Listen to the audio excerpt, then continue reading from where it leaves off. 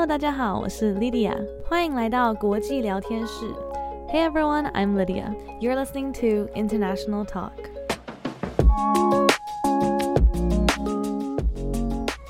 今天的来宾是来自加州的 Van， 虽然他在美国长大，但他有非常有趣的背景。今天他会跟我们分享，除了他的背景以外，他6岁搬去美国的感觉，还有遇到的一些事情，他对自己身份的一些纠结，还有他在柬埔寨1年的经验。I'm so excited to share this conversation with you today with Van. Although she grew up in California, she has a very interesting background. Aside from this, she'll also talk to us about moving to the US at the age of 6, her battle with her cultural identity, and what she learned from a year with her extended family in Cambodia. So without further ado, let's get started.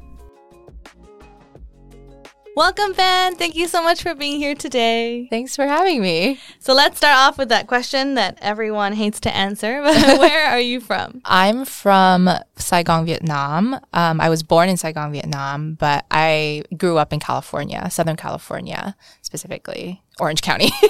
That's very specific. Yeah. I don't even know where wait, is that OC? That's the OC, Yeah, right? that's the OC. It's like, I always say it's an hour south of LA. So people know LA, but it's like right next to LA County. The only thing I know about that is the OC, which I haven't actually watched either, so I don't know anything about that. But Yeah. And where are your parents from? Well, both of my parents are Chinese, but kind of from all over the place. So my dad was born in China, and then he moved to Cambodia during World War II. And then my mom was born in Cambodia, and then she fled to Vietnam during the Khmer Rouge, or the Cambodian genocide. Wow. Yeah. So even your parents moved a lot before you were born. Mm-hmm. They've changed culture, kind of? Very mixed cultures. I think we're like a family of refugees and mixed cultures. Yeah. Do you feel when people ask you, let's say you're doing I don't know, a quick question answer thing, and someone asks you, oh, where are you from? Where would you say the first instinct? I usually just say California because I feel like I lived there my whole life. I grew up there. So I feel like that's a larger part of where I am than Vietnam, even though it says that on my passport. Yeah. It's a bigger part of your identity being Californian. Yeah, I think so. I would say. Cool. Well, we'll talk about it a bit more later. Yes. Which countries have you lived in? I lived in the US, California, and then I moved to Cambodia to live for a year, and then I lived in Taiwan for 1.5 years. I feel like I've been here for 2 years, but 1.5 years. Yeah. Time flies when you go to a new place. Yeah. Mm-hmm. Cool. We'll definitely talk about Cambodia later too. I want to ask about that. It sounds really interesting. I've never been, but I've always wanted to go. And how many languages do you speak? I feel like I beat myself up for this a lot because I used to be fluent in Cantonese, Hokkien, Vietnamese. Wow. I was fluent in all those languages when I was 6, and then I came to the US and my mom was like, you need to learn English. That's your first priority. You need to learn English. And then she put me in Chinese school because she was like, well, the next thing is you need to learn Mandarin Chinese because I didn't know Mandarin at that time. But at the same time, I also needed to keep up my Vietnamese, keep up my Cantonese, keep up my Hokkien. And I couldn't keep up with any of it. I just sort of got overwhelmed. And That's too many. Yeah. They're similar too. So it's too many languages that are really similar. Yeah, they're really similar. At school, I was also learning Spanish as part of my curriculum. Oh, wow. So I just sort of got overloaded. I basically lost almost everything except for obviously English. I became fluent in English, but I lost my fluency in almost all the other languages, but I can still understand what people are saying, and it became sort of broken. And I would say now my Mandarin is actually better than my first language, Vietnamese, and Hokkien. Do you still use your Vietnamese? Not really. At home, I speak Hokkien. So after I moved out of with my mom and my aunt. But after I moved out of Vietnam, I didn't really have to use Vietnamese anymore. Right. Yeah. So it just left my body. Yeah. This might be a dumb question, but wait, I actually don't know the difference between Cantonese and Hokkien. Where are they from? Yeah. So I think Cantonese is I want to say Guangdong. I don't know. I think that's where my dad's from. Okay. In Hong Kong, they speak Cantonese. Right. And then Hokkien is a lot closer to the Taiwanese, like Kejia. Yeah, the Taiwanese Hokkien. Okay. But ours sounds a lot different because it's been through the Cambodian influence and the Vietnamese influence. So when we speak it, it sounds like a completely different language, even though there's some overlap. Oh. Oh, Yeah. interesting. Okay, Yeah. so it's similar to the Taiwanese Hokkien. a Yeah, little bit, yeah. because that's what your mom speaks. Yeah, my mom is like from Fujian, or my grandma is originally from Fujian province in China. Ah, okay. And so that's what she spoke to my mom. And what do you do now that you're in Taiwan? Well, right now I'm teaching English at a preschool, and I'm also transitioning into being a full-time freelance illustrator. That's so exciting. Tell us more about that. How did you get started in illustrating and all that? I minored in graphic design in uni, and I took like one illustration course as part of that minor, and I was like really interested in it initially, but I was like really bad at drawing. I always like liked to draw, like it was a hobby, of course, but like I was like, wow, like this can be kind of like a viable career, because it was the first time I saw illustration as part of like designing or like doing illustration for a client and stuff like that. So I was like, okay, so I had that in the back of my brain, and then after I graduated, I started just practicing like drawing a lot. I did like these challenges, and I started posting on my Instagram just to like, if you go all the way back on my Instagram, it was just really bad. But I like uploaded it just to like keep track of my stuff. And so I think as I kept going, I just like gained more like followers.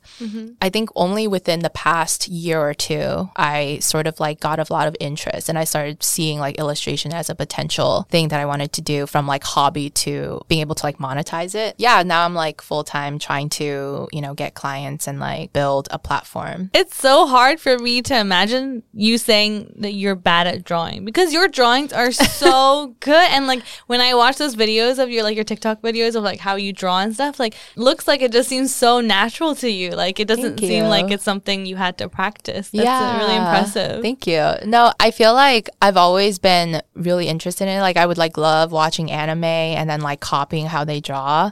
I just like transitioned that from like, now I just want to draw what I see in front of me and then trying to translate that. But it's definitely like a process, and like not being afraid of making mistakes for sure. Yeah. Yeah. Do you have like a specific thing you like to draw, or do you just draw anything that people ask you to draw, or how does that work? I specifically like to draw more like fantasy like related things, more like kid illustration or like kid lit. That's like a genre of illustration for children's books or like children related things. I think I'm more drawn to that. Like I like to bring a lot of like silliness and like nostalgia into my illustrations.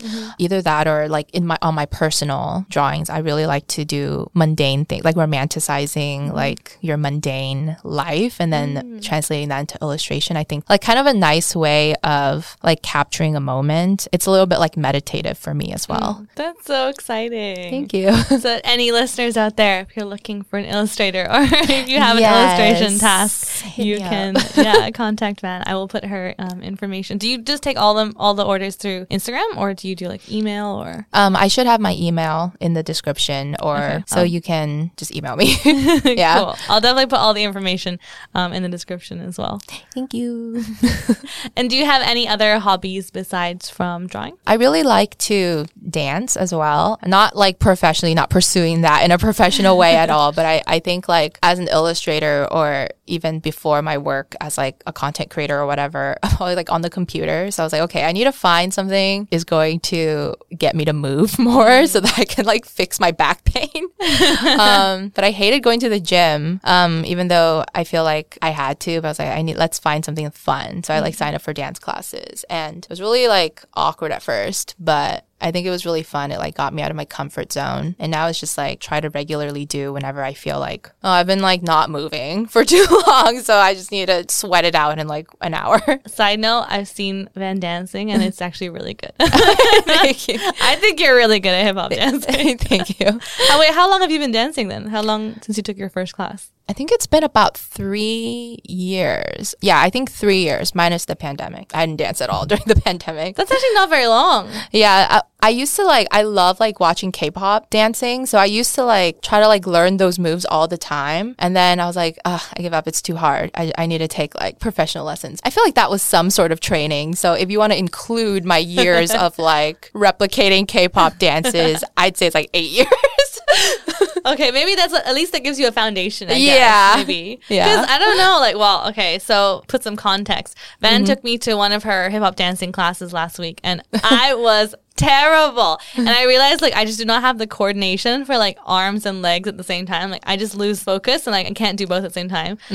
So now I have even more respect for your dance videos, because I'm just like, even the tiniest movement where it's like all we're doing is like, what was it, moving the shoulder? Yeah. And I was just like, I can't make it look like the way that you guys do. So I have a lot of respect for you guys. Thank you. No, yeah, it'll always be super awkward at first. Trust me. I think I felt like that too in the beginning, but it's fun. You know, like I feel like friends looking silly together, it's always fun. So yeah. You should come back next time. We'll see. I don't know. Okay.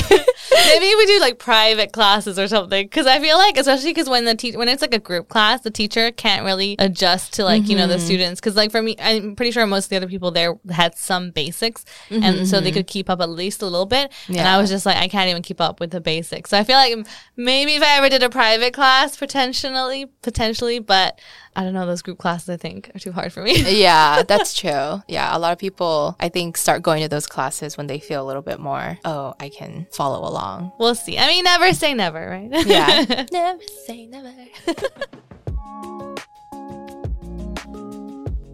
首先我问范他来自哪里，他说他在越南出生，但是从小在美国的加州长大。接着我问他的爸妈来自哪里，他的爸爸是中国人，但是第二次世界大战的时候搬到了柬埔寨，然后他妈妈是柬埔寨人，但是当时有一个大屠杀，所以他的妈妈逃到了越南。我说他的故事很特别，因为在他出生之前，他的父母已经经历了各种移民和文化的改变。因为他的背景很复杂，我问他，如果要用一个答案去回答你的第一个反应会是来自哪里？他说他还是会选择说他来自加州，毕竟他从小在那边长大，也是影响他最多的文化。接着我问他还有住过哪些国家，他说美国之后他去了柬埔寨住了1年，接着就来到台湾。我问他会哪些语言，他说他以前会很流利的广东话、越南话还有福建话，但是搬到美国之后，他的妈妈跟他说一定要把英文学好，也把他送到中文学校去学国语，所以后来他一次学太多，然后觉得有点混乱，后来小时候会的那些语言就慢慢的退步，现在只剩英文和国语比较流利。福建话他还是会听，因为在家里跟妈妈还是会用福建话，但其他的因为太少用，所以他觉得很可惜。我问他现在来到台湾在做什么，他说他是一位幼稚园老师，同时也是一位自由业的插画家。我请他分享当初怎么会开始做插画。大学的时候他修了一堂插图的课，他说他一直很喜欢画画，可是他以前很不会画画，但是上了那堂课之后他发现其实这可以成为一个工作，所以毕业后他就开始自己练习画画，参加了一些网络上的小比赛，然后发在他的 IG 上当作记录。慢慢的他开始累积粉丝，到了这1-2年他才开始觉得插画可以变成一种收入。我说我很难想象他说他以前不会画画，因为我觉得他画画很厉害，而且他的影片给我的感觉就是他画起来很轻松。他说他以前很喜欢看动漫，然后会去学他们的画风，所以他真的有历练过一段时间。而且 Van 说不能怕犯错，要一直持续的练习才可以进步。他说他比较喜欢画的风格是有点像儿童书那种风格，比较可爱有趣，不会太严肃。另一种风格他喜欢的是把普通的东西变成有点梦幻的感觉。在这里顺便推荐一下，如果有任何人正在找插画家，或是有任何插图的需求，都可以联络 Van 透过他的 Instagram 或是 email， 资讯在简介里面。我问 Van 不是工作或画图的时候他喜欢做些什么，他喜欢跳舞。之前因为工作和画画都是动态的，大部分的时候都在用电脑，所以他那时候想找一个好玩的运动，所以决定去学跳舞。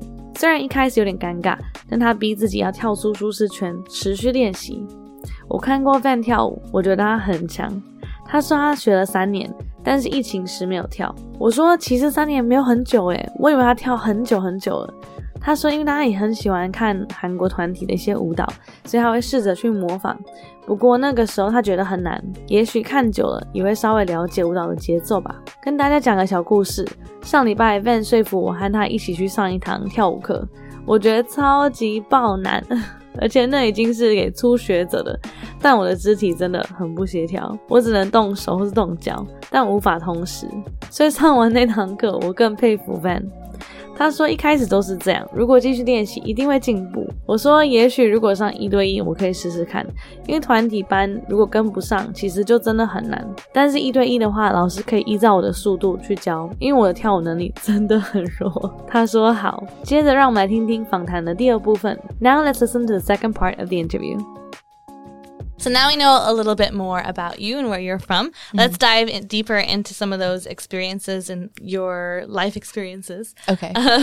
So first of all, what was it like moving to California? So you were 6 years old, is that correct? What was it like moving there so young? Do you still remember it? How did you feel going there? I remember it being like a completely, like stepping onto a completely different planet. I thought I flew into a spaceship or something because that was also like my first time being on an airplane. And then we landed and I stepped out of I would distinctly remember like walking out of LAX and then immediately seeing this like highway bridge and like the tallest trees I've ever seen in my life. And just thinking like, this is the future. Like this, I've never seen this many cars. I've never seen a car driving on a concrete road that's like, I don't know how many feet above me.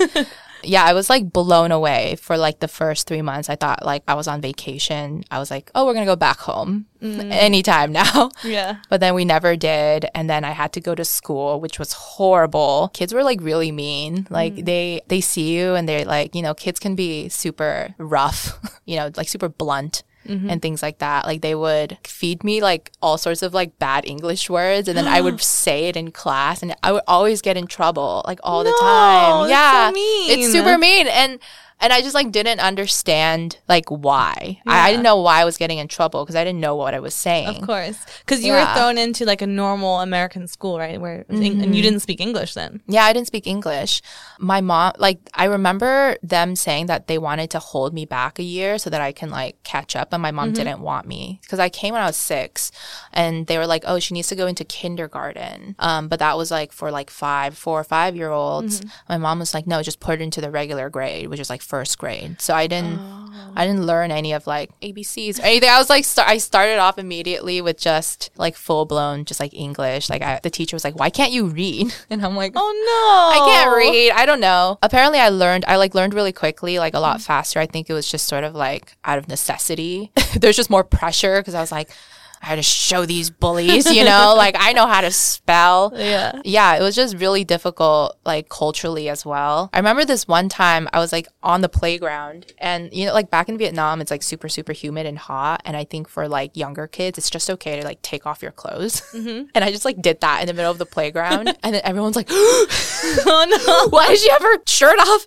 And I was just standing there like, oh, it's so hot. Finally, I could like take off this itchy shirt.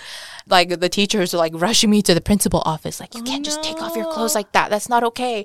And I'm like, why? Yeah, because to you it's so normal. Yeah, right? Exactly. Like to me, I'm like, it's hot. So I take off my clothes and like, that's fine. So yeah, that was one thing that I was like, okay, cool. There are some more societal norms here that I don't know about. Yeah, I can imagine that must be so hard because I feel like even as an adult, when you move somewhere and you don't know the customs and how things are in society, there's already things where you're just, and you know that as an adult because you're like, okay, I'm moving to a new place. They do things differently here. Yeah. But as a child, you don't know. Like no one tells you the world has all these different things and people do things differently. Yeah. I feel like even teaching kids at school, right? Like do things at home that are different to at school. And even that to them is shocking. And it's like, I can't imagine like a whole new culture and like a whole new society. Yeah. I felt like there was a lot of resentment that I built up because there wasn't anything that I could do right. You know what I mean? Yeah. Like I was just like, I'm doing this. I don't know. I'm just being told it's wrong. But like no one was telling me why. Like it just is. But like there isn't really a why either because it's a different country. Yeah. So like there isn't, like people don't know. They don't know how to explain it to you either. I think to like a 6-year-old, I was just like, okay, well, it is the way it is. But I definitely, I felt really isolated and like we're a little bit resentful of like the adults around me. Yeah. Were there any other Asians in your school? No, I did have a couple of friends that were Asians that I eventually like made as I grew older. But most of my earlier friendships were Mexican, like Hispanic Americans, because my school, that area was like a lot of Hispanic Americans. Like my first best friend, her name is Leslie Paredes. Like she was my first friend ever. Like I think we bonded a lot because we sort of had that like immigrant, like her parents were also immigrants. Like she spoke Spanish at home. I, spoke Vietnamese or Hokkien at home. And so we had that shared background. Yeah. Because I can imagine it must be really hard if you're the only Asian, then there's no one else who looks like you or does things like you. And so you really do feel like you're the only one. But at least if there are other cultures or other immigrants or children of immigrants, then at least you're not the only person who doesn't know what's going on. Yeah, exactly. So that's good. It's good that you had that at least. How did you learn English actually when you first got there, other than being thrown into the school? Yeah. I went to this local library that was across from my house. So there was like a library right in between my school and my house. So I would always go to the library after school to do my homework until my mom got off work. I like joined the book club there. They had like all sorts of programs. Like they were like, oh, if you read like 100 books, you'd get like a prize. And I basically lived at that library over the summer. Wow. I was there a lot. Like I made friends with the staff there. I remember like I joined writing competitions and things like that because I was like, anything else to do.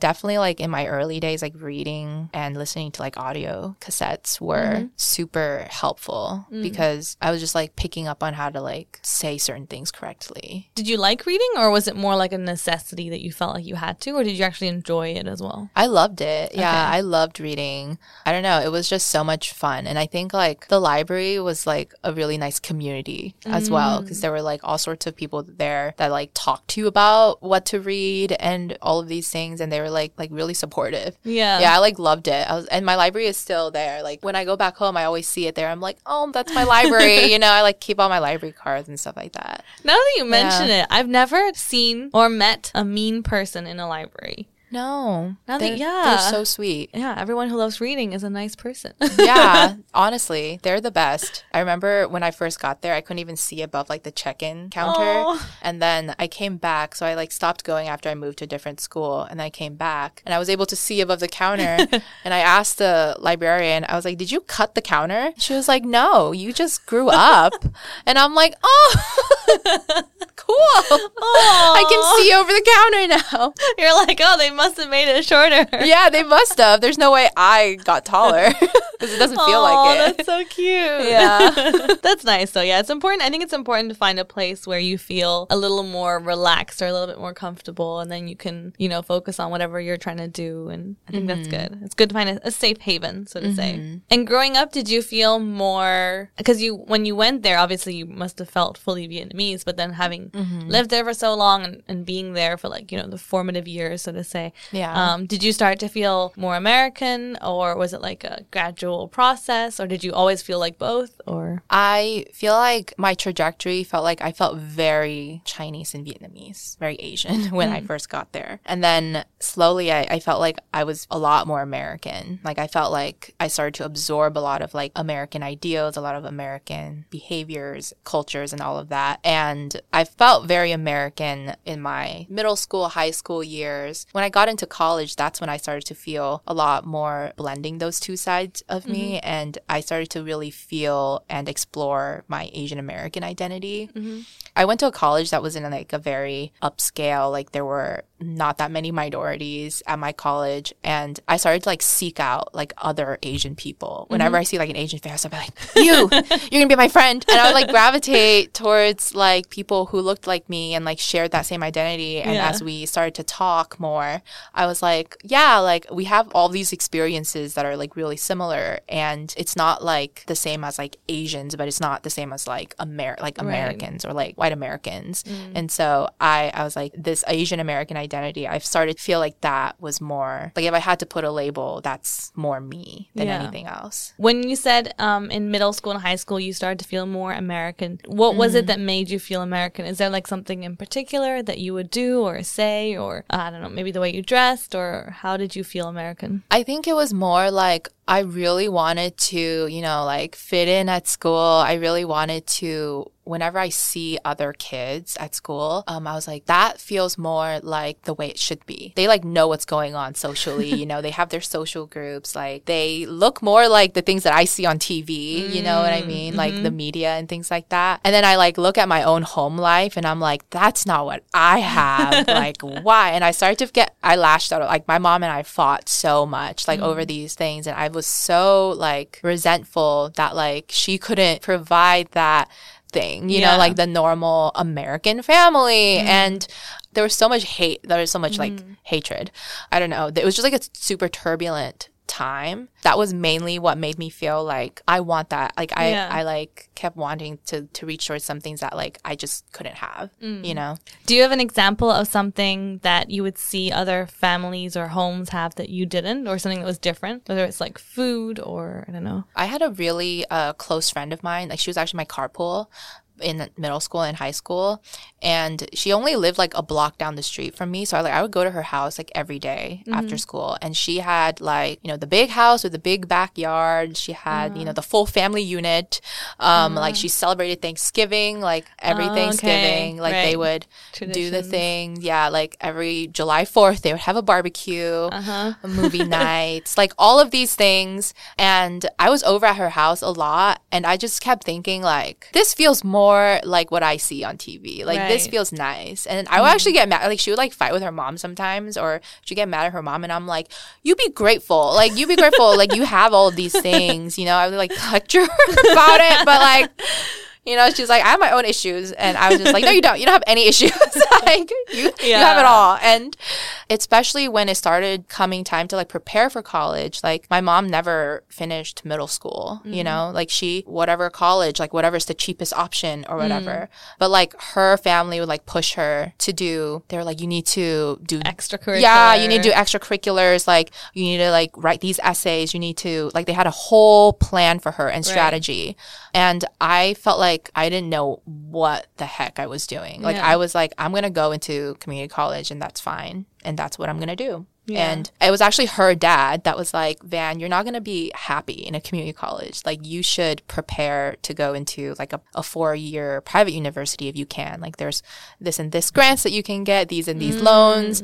And I was like, whoa, like I had no idea, you know, it just added further to my resentment. I was like her dad's preparing me and not my mom, you know, like I like blame my mom at the time, but like obviously like she also was just trying her best. Yeah, of course. Know? And I think like you said, when you're that young still, like you feel like you were thrown in this country, you had no choice in it, right? Like you were thrown in this country, and yet your mom didn't prepare you for it, and your mom didn't know how to help you. So and of course when you're that young, always think your parents are like, we think our parents are perfect basically at that age, you know. When they're not perfect, we're like, how could you not do this? It's kind of like, why are the roles reversed? Like, because I felt like I had to help my mom a lot in terms of getting through the dense American bureaucracy. And I'm like, I don't know what's going on. She doesn't know what's going on. But of the two of us, I was more equipped to do it because I could speak English. And so it just felt like this role reversal where I see other parents helping their kids. Like I wasn't getting the same help. You know, I felt a lot of this like tension and like kind of like hurt. Yeah, of course. And I think there's also, like you said, when you see other people getting the support that you want, and like you said, even though like looking back now, you know it's not your mom's fault that she couldn't do that, but of course when you're surrounded by everyone else who has that support and you're just like, why don't I have that? And when you're younger, you don't understand why. So I think it's completely understandable that you had those feelings, and you know it's difficult. I honestly think children of immigrants and like moving countries at a young age, it's so much harder than people think. You know, I feel like our parents' generation, like when they would move countries, they never thought about these things. They were just like, they'll be fine, you know?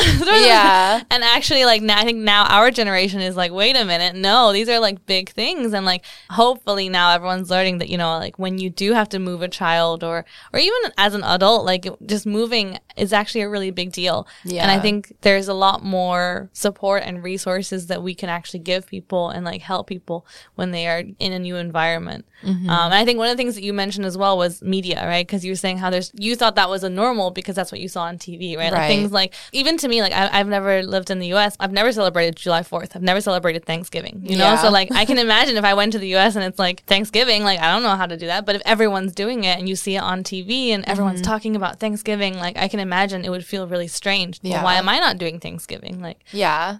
so I think media plays such a big role, and I'm really glad that I feel like now, at least in society, there are more and more Asian Americans on TV, or like children of immigrants. So I think that hopefully will help the next generation. Yeah, for sure. I can also imagine for your mom, she wanted to probably keep some, of her heritage and her traditions. Did she do that at home with you, or what kind of things did she try to do to keep your like Asian side? It was a lot of little things. Like one of the biggest things that she always said, you have to greet your elders like when you walk into the house. Because I was like, why do I have to do that? I remember like getting into my rebellious phase and being like, I don't know these people, like why do I have to say hi to them? It's so awkward. I just like run away into my room. But she was like, no, like when you come into the house and you see like other people there, like you have to greet them and like basically bow. That's so to them. Asian. Yeah, like you have to greet them. Like when you eat, you have to tell people you're eating, invite them to eat, I guess, if you're to translate it. I don't know how to say it, like invite them to come eat, or like at least let them know you're eating.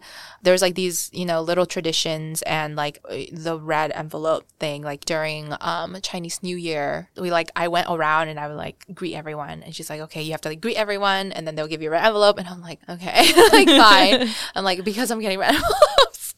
The most fundamental thing that she would not let me lose in terms of my Asian heritage was kind of like respect for elders and being filial piety and all of these, like remembering to like honor your elders and your ancestors. And we always, my family's like Taoist, so we would always like offerings, I think every 15 or something on the lunar calendar. I don't remember very clearly, but like I remember at least like every 2 weeks or something like that, we'd have to do a little fruit offering, like tea ceremony, all of that thing. Oh, okay, wow.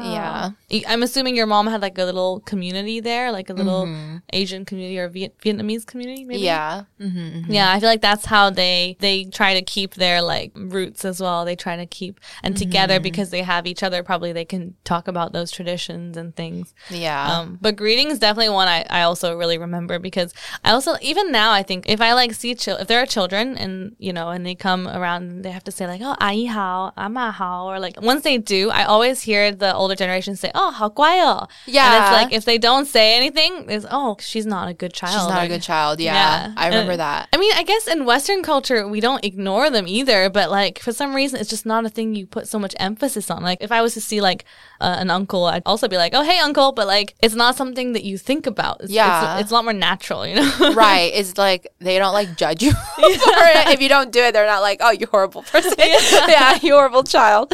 I totally agree. I very distinctly remember that. Like I remember like not saying it, and then like someone would say like, oh, she's so not raised well or something. Yeah. And then, and I'd be like, okay, well, I refuse to say it. Yeah, I'm not going to conform to your I'm not going to conform. Yeah, I was very rebellious back then. So you mentioned that after you graduated, you moved to Cambodia for a year. Why did you decide to go there? I went there because all of my dad's family lives in Cambodia currently, and my dad passed away when I was 3 years old, which is the reason why my mom and I immigrated to the U.S. to be more with my mom's family. I had visited Cambodia every few years after I got my passport to visit my dad's family, but I never I don't know anything about my dad. And my mom kind of like doesn't want to talk about it as much, which I understand. But every time I go back, I'd be like learning something new about him or about, the Cambodian genocide that my whole family like lived through or like survived. And it's like crazy. It's like absolutely like the wildest stories that I'm like, I cannot imagine to have lived through that. I wanted to just go there and like bond with them and get to know more about my dad's family and more about like my dad. It was kind of like going back to the motherland in a way. Even though I didn't live in Cambodia, I felt like there was that side of me that I didn't really know anything about.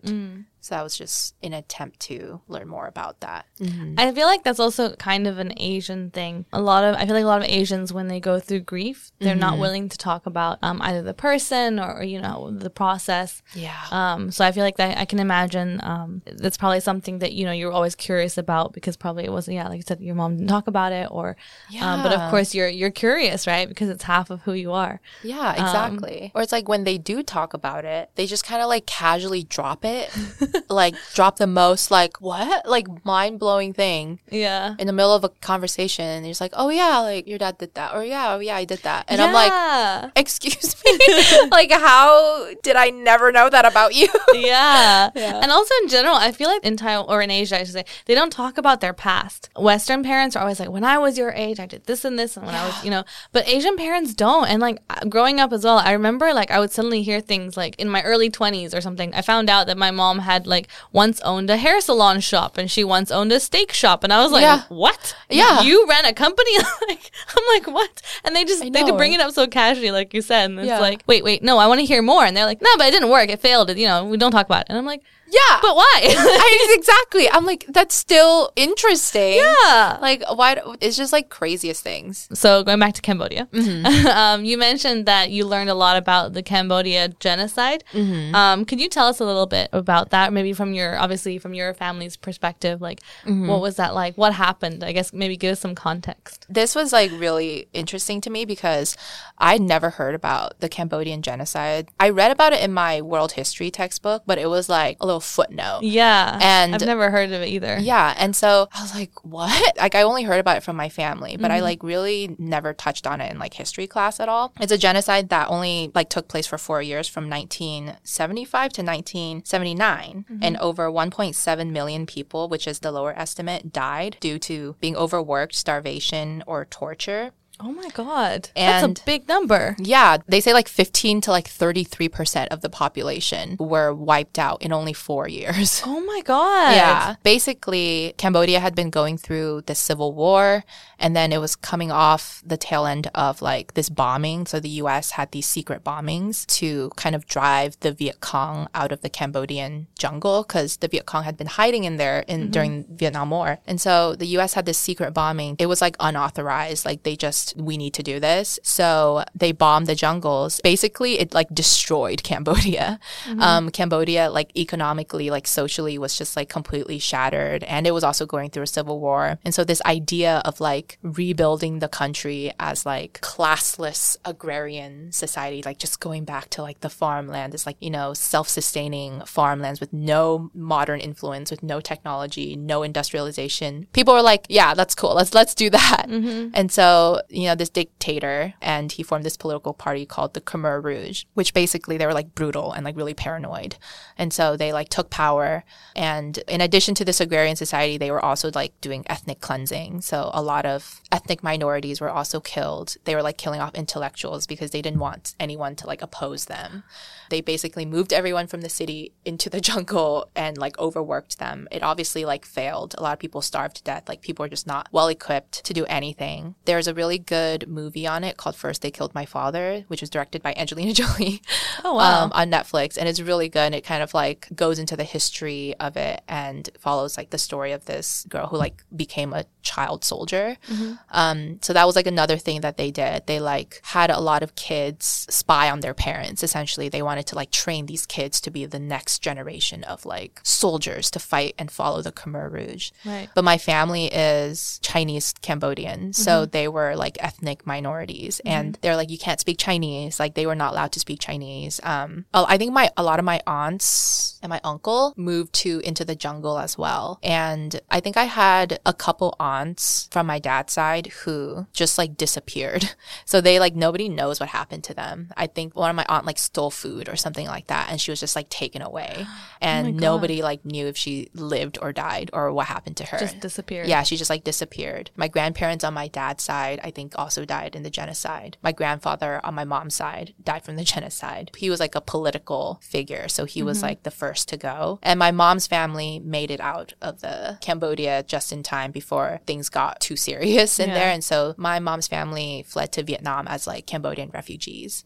But yeah, like no one knew what happened to my mom's dad, my grandpa. He stayed behind, and they just never heard from him again. And like a lot of them also like burned their documents and stuff because they didn't want people to find out thought that they were like Chinese, you know? Yeah. It's crazy. And I remember like my aunt, she was like, oh yeah, I made myself younger in my new documents. She like changed her birthday. I was like, is that allowed? So that's why like this year she was like griping because she was like, dang it, like I should be retired by now. Like I should be in retirement, but like it says that I'm younger. So she was like, I really kicked myself in the foot. I was like, yeah. Change your age. Yeah, she was like, I just wanted to be younger. I'm like, okay, auntie. That's hilarious. I know. I was like, wow, okay, I guess. And she's like, I also changed my birthday so it's easier to remember. So it's 10/10. And I'm like, okay. And now she's like, damn, I want to be retired. I know. And she's like, why did I make myself younger? I should have made myself older. I can't believe that happened somewhere in the world. And I'm sure there are people who know about it. I also am very bad with history, so I must say I don't know a lot about history. But the fact that it's not something people talk about, or it's not a story that I've heard of, or at least, you know. So yeah. I think it's crazy. And I mean, from what you said, like it was a very big deal. I mean, it was, you know, not only did lots of people lose their lives, but the people who didn't die, they had a really difficult time too. And like, I'm sure there are also, I mean, I'm sure you have even more stories that obviously we don't have time to hear all of them, but like I can imagine there must be, especially because your dad's family, right? They survived, so like they saw the whole thing, and you know, they were there, and that's really crazy, but also very interesting, obviously from a current perspective, to be able to have someone who was there at the time to be able to tell you these stories. So it's not like you're reading about it in a book, but like you have people who actually, you know, from the source, like telling you their experience. So yeah, for sure. I hear these things and I'm like, wow. Sounds like a movie, you know? Yeah, like I can't believe you came out of that. Like, and you're okay. Yeah. You know, like mentally and emotionally, maybe. Yeah, and that must have been an amazing year for you then, to be able to really have the time to actually get to know them and to hear all the stories, and to are you gonna write down the stories, or do you I remember writing down a lot of it for like a lot of my college stuff, but I know my family was like really reluctant. I only had one aunt that was like really wanted to go into depth, like she was very willing to talk about very specific experiences, but a lot of my family was just kind of like, yeah, we did that, we went through that was a bad thing, and I was like, okay. Yeah. Like I don't think a lot of them want to talk about, you know, like this trauma. Of course, which is also understandable. I mean, and it's like fairly recent. Yeah. Like it was just within like the last generation. Yeah, it's just crazy. I think it might just be still too fresh, but all the stories that I have gathered, I definitely like have them saved. Yeah, because I think that's amazing to have those. So coming to the end of the interview, I want to ask you the same question I ask all my interviewees, which is, if you had one message or life advice to share with the audience, what would it be? One quote that I keep coming back to is from F. Scott Fitzgerald, and it goes something along the lines of like, for what it's worth, it's never too late to start over, essentially. This is the gist of the quote. I'm paraphrasing. But I feel like I always come back to this because whenever I feel stuck, or whenever I feel like, oh, something's out of my control, I just remember like, you can just start over. Like it's never too late. Like you can just do whatever you want to do. And like everything that you do is a decision that you make. Like no one's forcing you to do anything. Like you might have to make a few sacrifices here and there, but ultimately it is a choice, and you can start to do something new or start over, or, you know, whatever it is. Like just don't be afraid. Like it's not too late to do and pursue the things that you want to pursue. I like that. And I think it's really true, especially like I feel like our current generation, we're slowly leaning away from this idea of like, you have to be married by a certain age and have kids by a certain age. I feel like now a lot more people, a lot more younger people are thinking, well, why do I have to do that? You know, like there's also another quote which is like, we're all on our own timeline or something like that. Like we all have, you know, you set your own time. You don't have to follow someone else's timeline. So, exactly. Yeah, I really like that quote. Yeah, it's very comforting. Well, thank you so much, Van, for sharing so much with us, and the interesting history lesson too. Thank you. I love history. Hopefully we will get to hear more about your stories in the future. And of course, don't forget to follow Van on Instagram and TikTok. At Vanilla La Art. Yes. And if you have any illustration projects, you can also send an email to Van. I'll put all her information in the description. Cool. Thank you so much for having me. Yay! 首先我问 Van 他搬去加州时才6岁，我问他当时有什么感受，他说他到美国的时候，他以为自己来到了另一个星球。他从 LA 的机场走出去，看到了架桥上的高速公路，还有很高很高的树。他第一次看到这么多车子，他以为他到了未来的世界。一开始他以为他在度假，所以很开心。后来发现没有要回越南的时候，而且他得去上学，他非常不期待。他说小时候同学会欺负他，教他一些不好的字，但又不告诉他是什么意思，所以上课的时候他讲出那些话就被老师骂。虽然那时候压力很大，但是因为这样，所以他才在很短时间内把英文学好。除了语言还有文化的冲击，Ben分享了一个故事。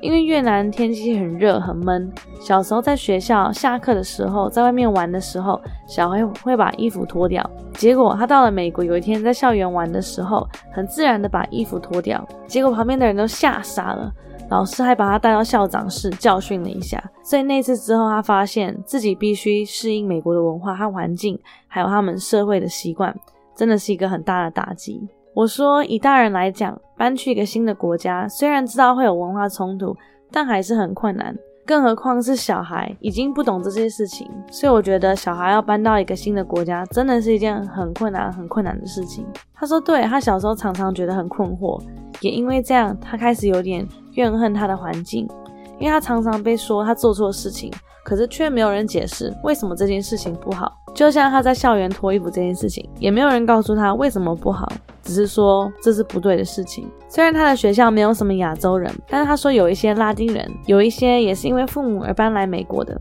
所以他最早的朋友大部分都跟他一样，觉得自己有点像个外人。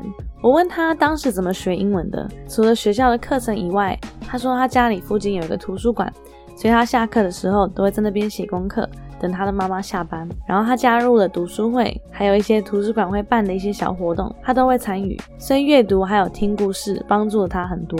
他说他真的很喜欢图书馆的环境，那里的人都很愿意聊天，有点像是个大家庭，很温馨。接着我问范，毕竟他刚到的时候一定觉得自己是亚洲人，可是在美国待了一段时间，特别是到了青少年时期都在美国，他后来觉得自己变得比较像亚洲人还是美国人呢？他说对，他成长的时候慢慢开始吸收越来越多美国人的想法和行为，特别是国高中的时候。到了大学的时候，他才开始融入两种文化，还有他的 Asian American 身份。他开始主动的去寻找其他亚洲人去交朋友和互动，因此他发现他们真的有很多共同点，或是成长背景有相同的经验。他发现他不像在亚洲的亚洲人，但同时他也不像在美国的白人，所以这个 Asian American 的身份其实很适合他。他说他到了国高中时变得比较像美国人。我问他哪方面让他觉得自己很像美国人，他说当时看到其他当地的同学，他会觉得他们才是正常的，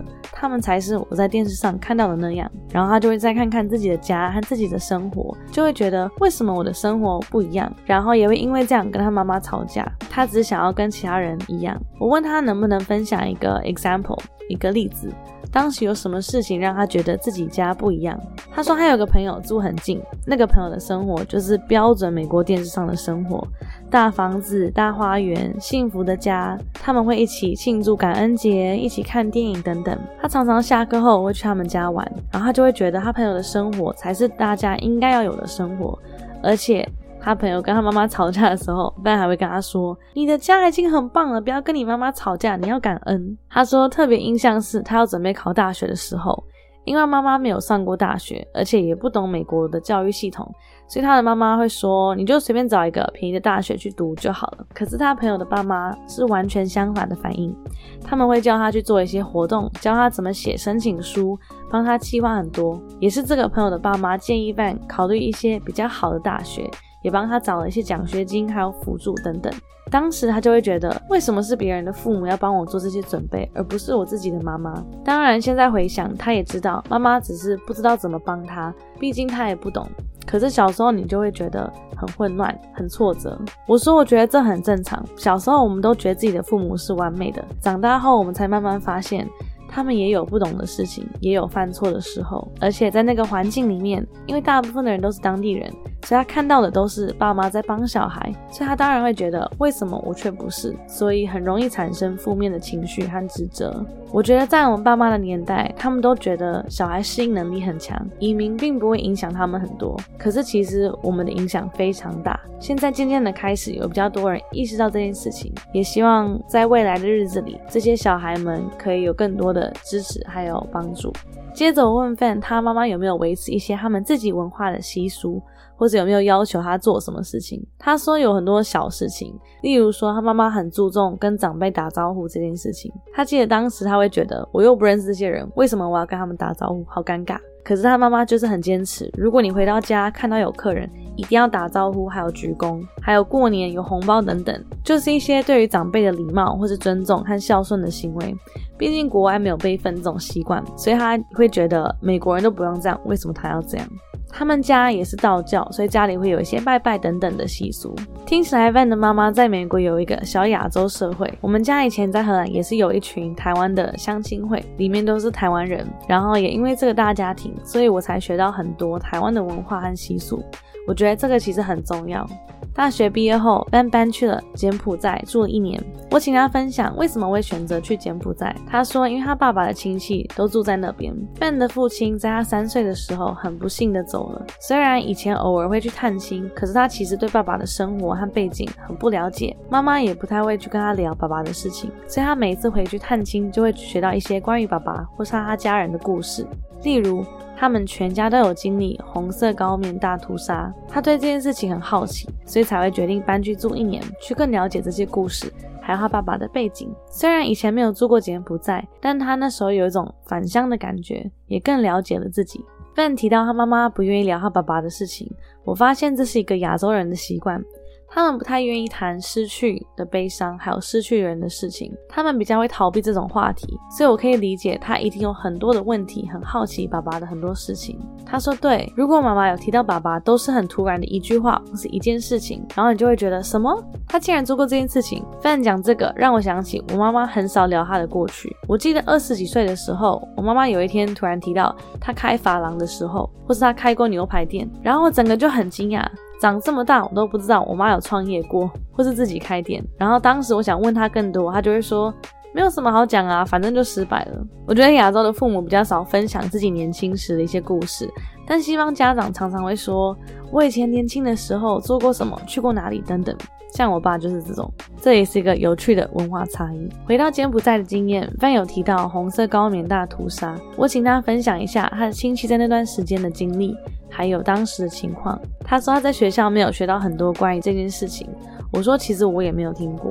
他说是1975到1979年发生的大屠杀，然后有至少170万人因为过度疲劳或是被折磨到死。以我们所知，15到33%的柬埔寨人民在那4年死亡，非常惊人。一开始柬埔寨经历了一些炸弹，当时美国想要把越共引出柬埔寨的森林，所以放了一些炸弹，这些事毁灭了柬埔寨的经济状况，所以当时人就想说我们要回到原始最平凡的生活，然后就有一位 dictator 独裁者创造了 Khmer Rouge 红色高棉。他们那时做了非常多伤害人民的事，包括种族清洗，还有谋杀一些比较聪明的人民，其他人被移到森林里去工作，后来有很多人累死跟饿死。如果有听众们想更了解这件事情，Van推荐一部电影叫做《他们先杀了我父亲：柬埔寨女孩的回忆》，在 Netflix 上就可以看到。